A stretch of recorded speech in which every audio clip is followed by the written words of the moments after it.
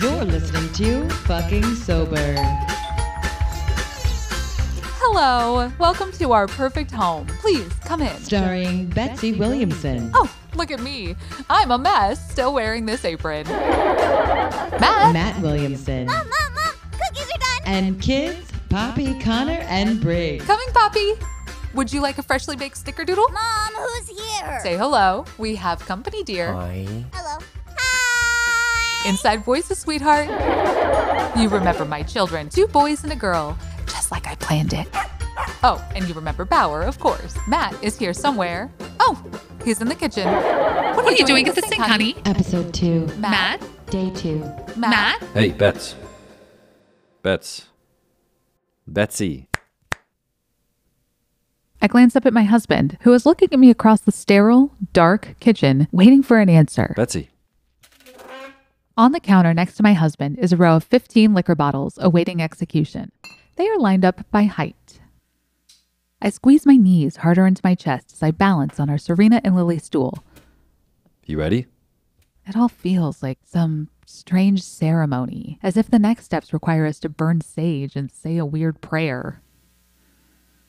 Sure. He picks up the bottle of Tito's, the same bottle that I was drinking from yesterday, the largest and emptiest of the lineup. Goodbye, Tito's. Tito's. The perfect vodka for mixed drinks, a year-round beverage, from lemonades to martinis to hot chocolate, and of course, always good for a last-minute shot. So long.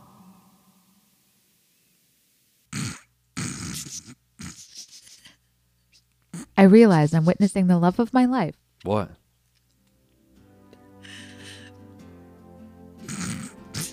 Pour out the other greatest love of my life. And I find the whole thing absurd. What? This wonderful man that once stood with tears in his eyes What? as I walked down the aisle 10 years ago now leans hunched over a kitchen sink, What? holding with both hands a gigantic plastic liquor bottle. What are you laughing at? Nothing.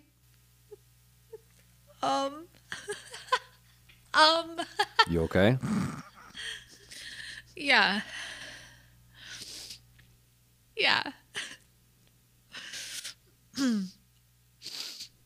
Okay. One down. He takes the now empty bottle of Tito's and marches it to the end of the line. Matt grabs the next bottle, Malibu rum. I stare at the bottle as he tips the palm tree label upside down. A warm breeze mixed with banana boat sunscreen. An adults-only vacation. I bought this bottle as an attempt to bring the beach back to our suburban home after an argument between Matt and I. A lazy attempt to get back to a happier us.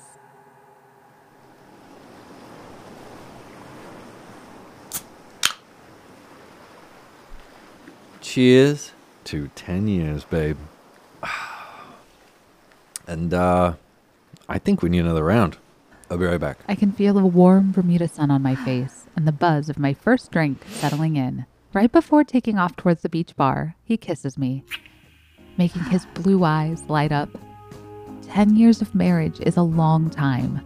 Yet getting back to moments like this, getting back to us, makes my belly tingle. Baby, I need to slow it down just a little. Take my time.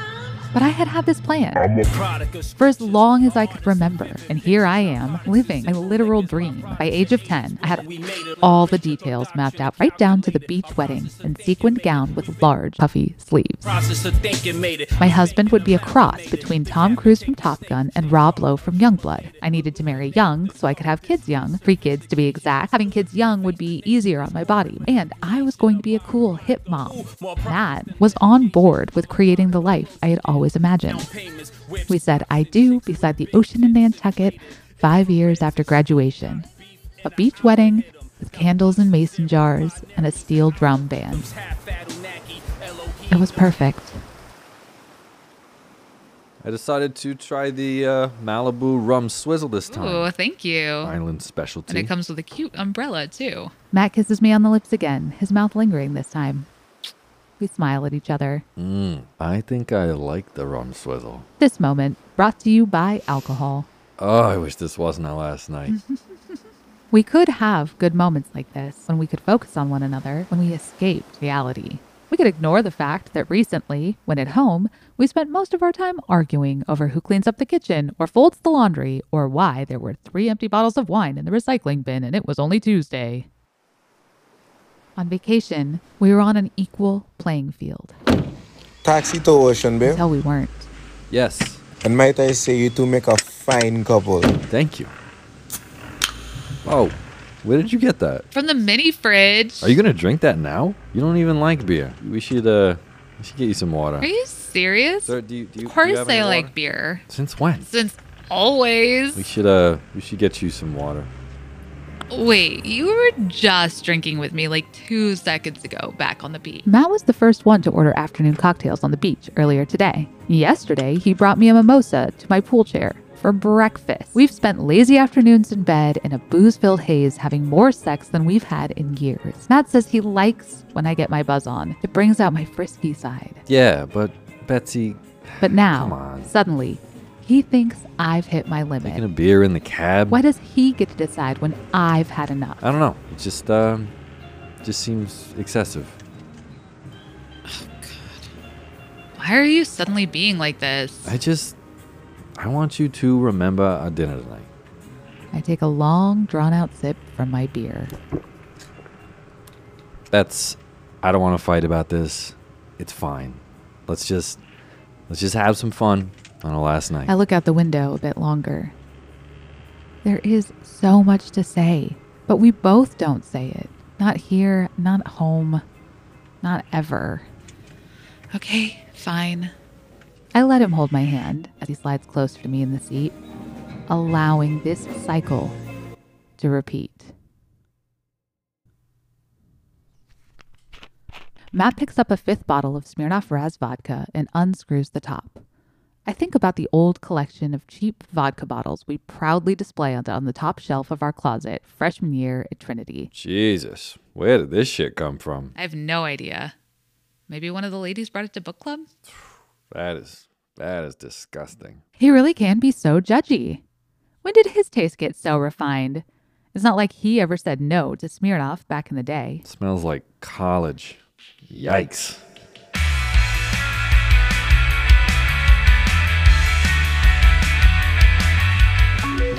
I spin around in circles as my best friend Mariah wraps the Saran wrap around my body, making a see-through tube top in my dorm room. Can you see my bra? You can't see much. You look amazing, though, Bets.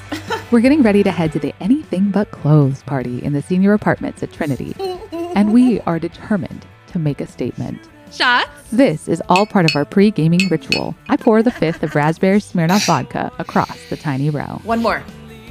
Yeah! I'm gonna be trashed. I check my AOL Instant Messenger and put up my away message for the night. Sofa King Cutie. See you later, but I probably won't remember. And it was true. The night I met my husband will forever exist as an empty hole in my memory. Even Matt has little recollection of meeting me, remembering a whole other party and a totally different night altogether. All I can truly remember is his brown hat. Tell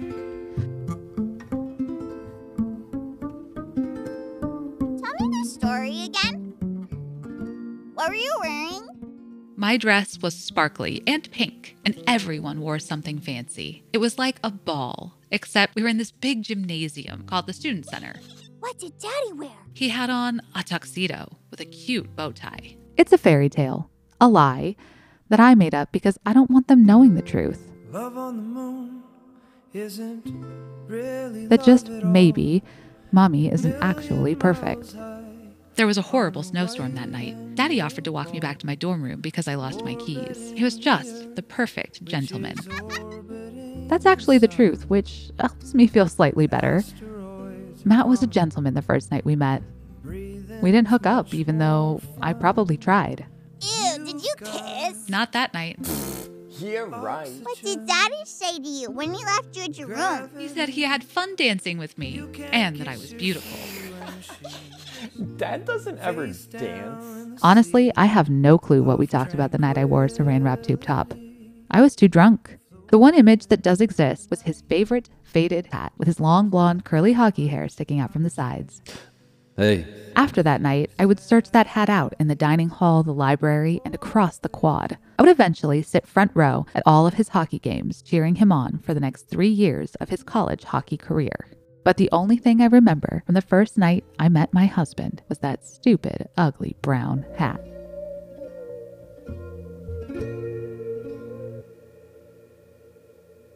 hey, Bets, you okay? Yep. Fine.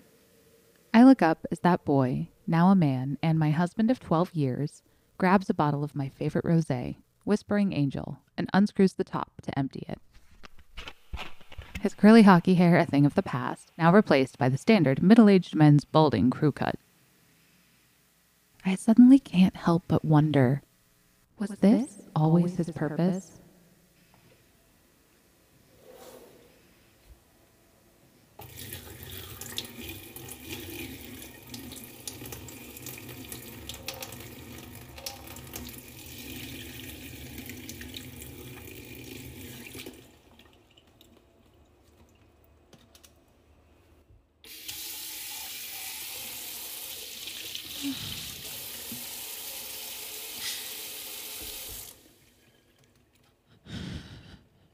I'm on the verge of tears watching my favorite rosé go down the drain.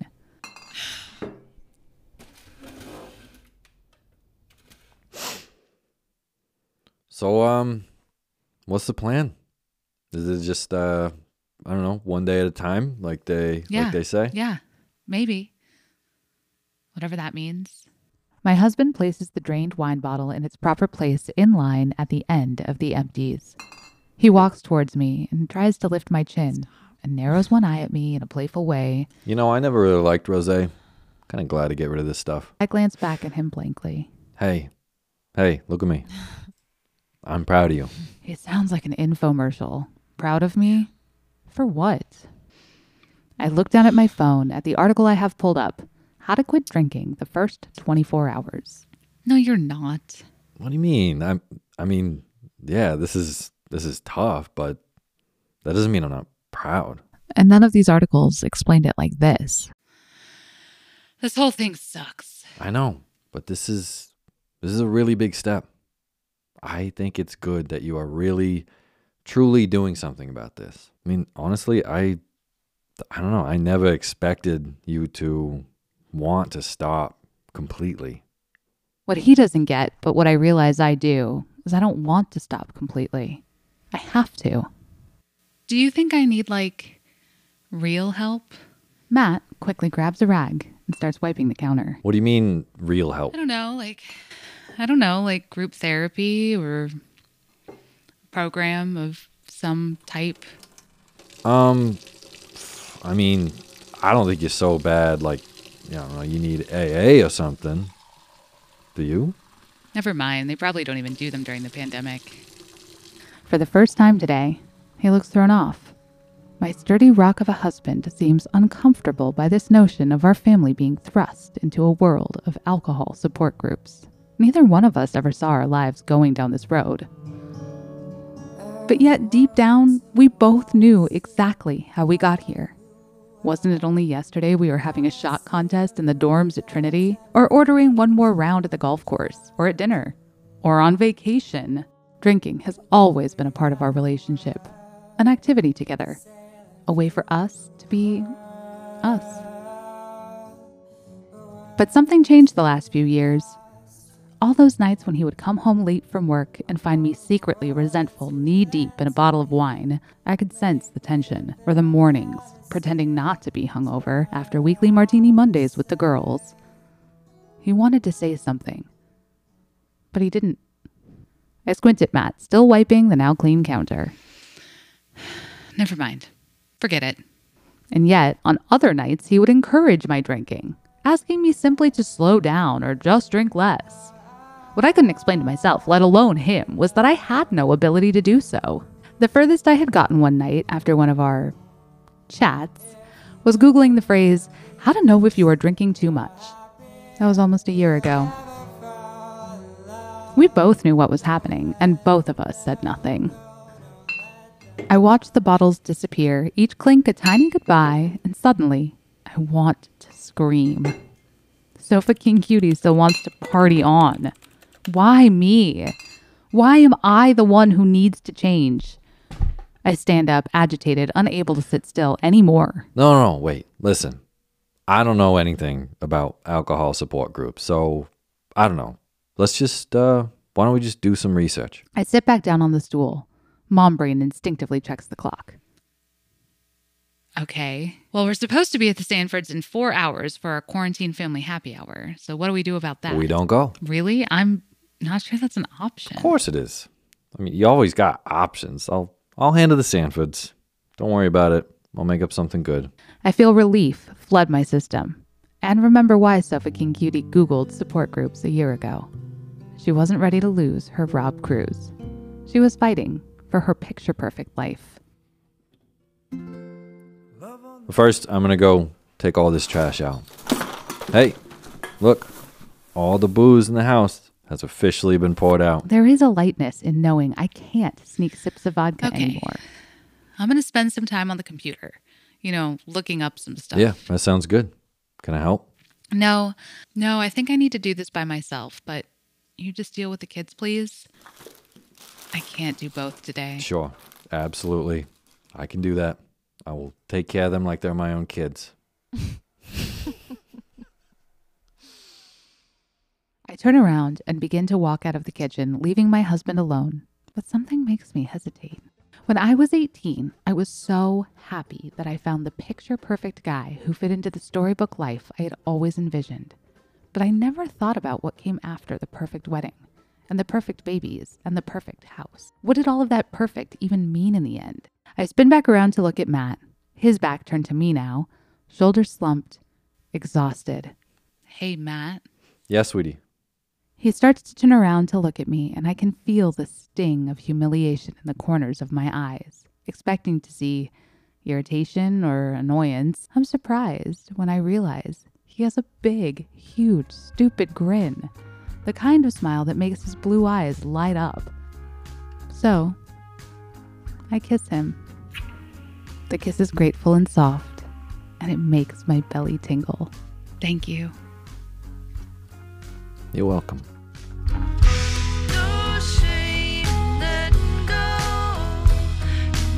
That was Fucking Sober. Day 2, Episode 2. Fucking Sober Season 2 Betsy is written by Kimberly Kearns. Story development by MJ Hova, Dylan Heap, and Katie Mack. Associate produced by Brianna Janae and Ewan Newbigin-Lister. Special thanks to Kelly X and Cynthia Wright. Fucking Sober is produced and sound designed by Katie Mack. This episode features music by Matt the Electrician, Natalia Zuckerman, Anna Egg, Jacob Derwin, Pop Buchanan, Judah Kim, and Brody Surwright. Betsy is played by Kate Siegel, Matt by Otis Gray, Poppy and Connor by Sox Whitmore, Briggs by Brian Fitzgerald, The Taxi Driver by Sean Jesse May, and Mariah by Tawny Lara. All artists involved with Fucking Sober have their own story with recovery. For more information about the artists and the team, visit our website, fckingsoberpodcast.com. Stay up to date and follow us on Instagram and TikTok, FCKINGsober90_podcast. There are no dues or fees to listen to Fucking Sober, but we do and will take donations. If you like what you heard, consider making one. You can find us on Venmo at Fucking Sober Podcast or on PayPal, always through our Linktree and our website. Fucking Sober is not aligned with any recovery groups or organizations, and the views and sentiments expressed here are those only of the protagonist and not reflective of everyone's experience. Thank you for listening, and thank you for helping us to stay sober, one day at a time. We drove forever into the sunshine.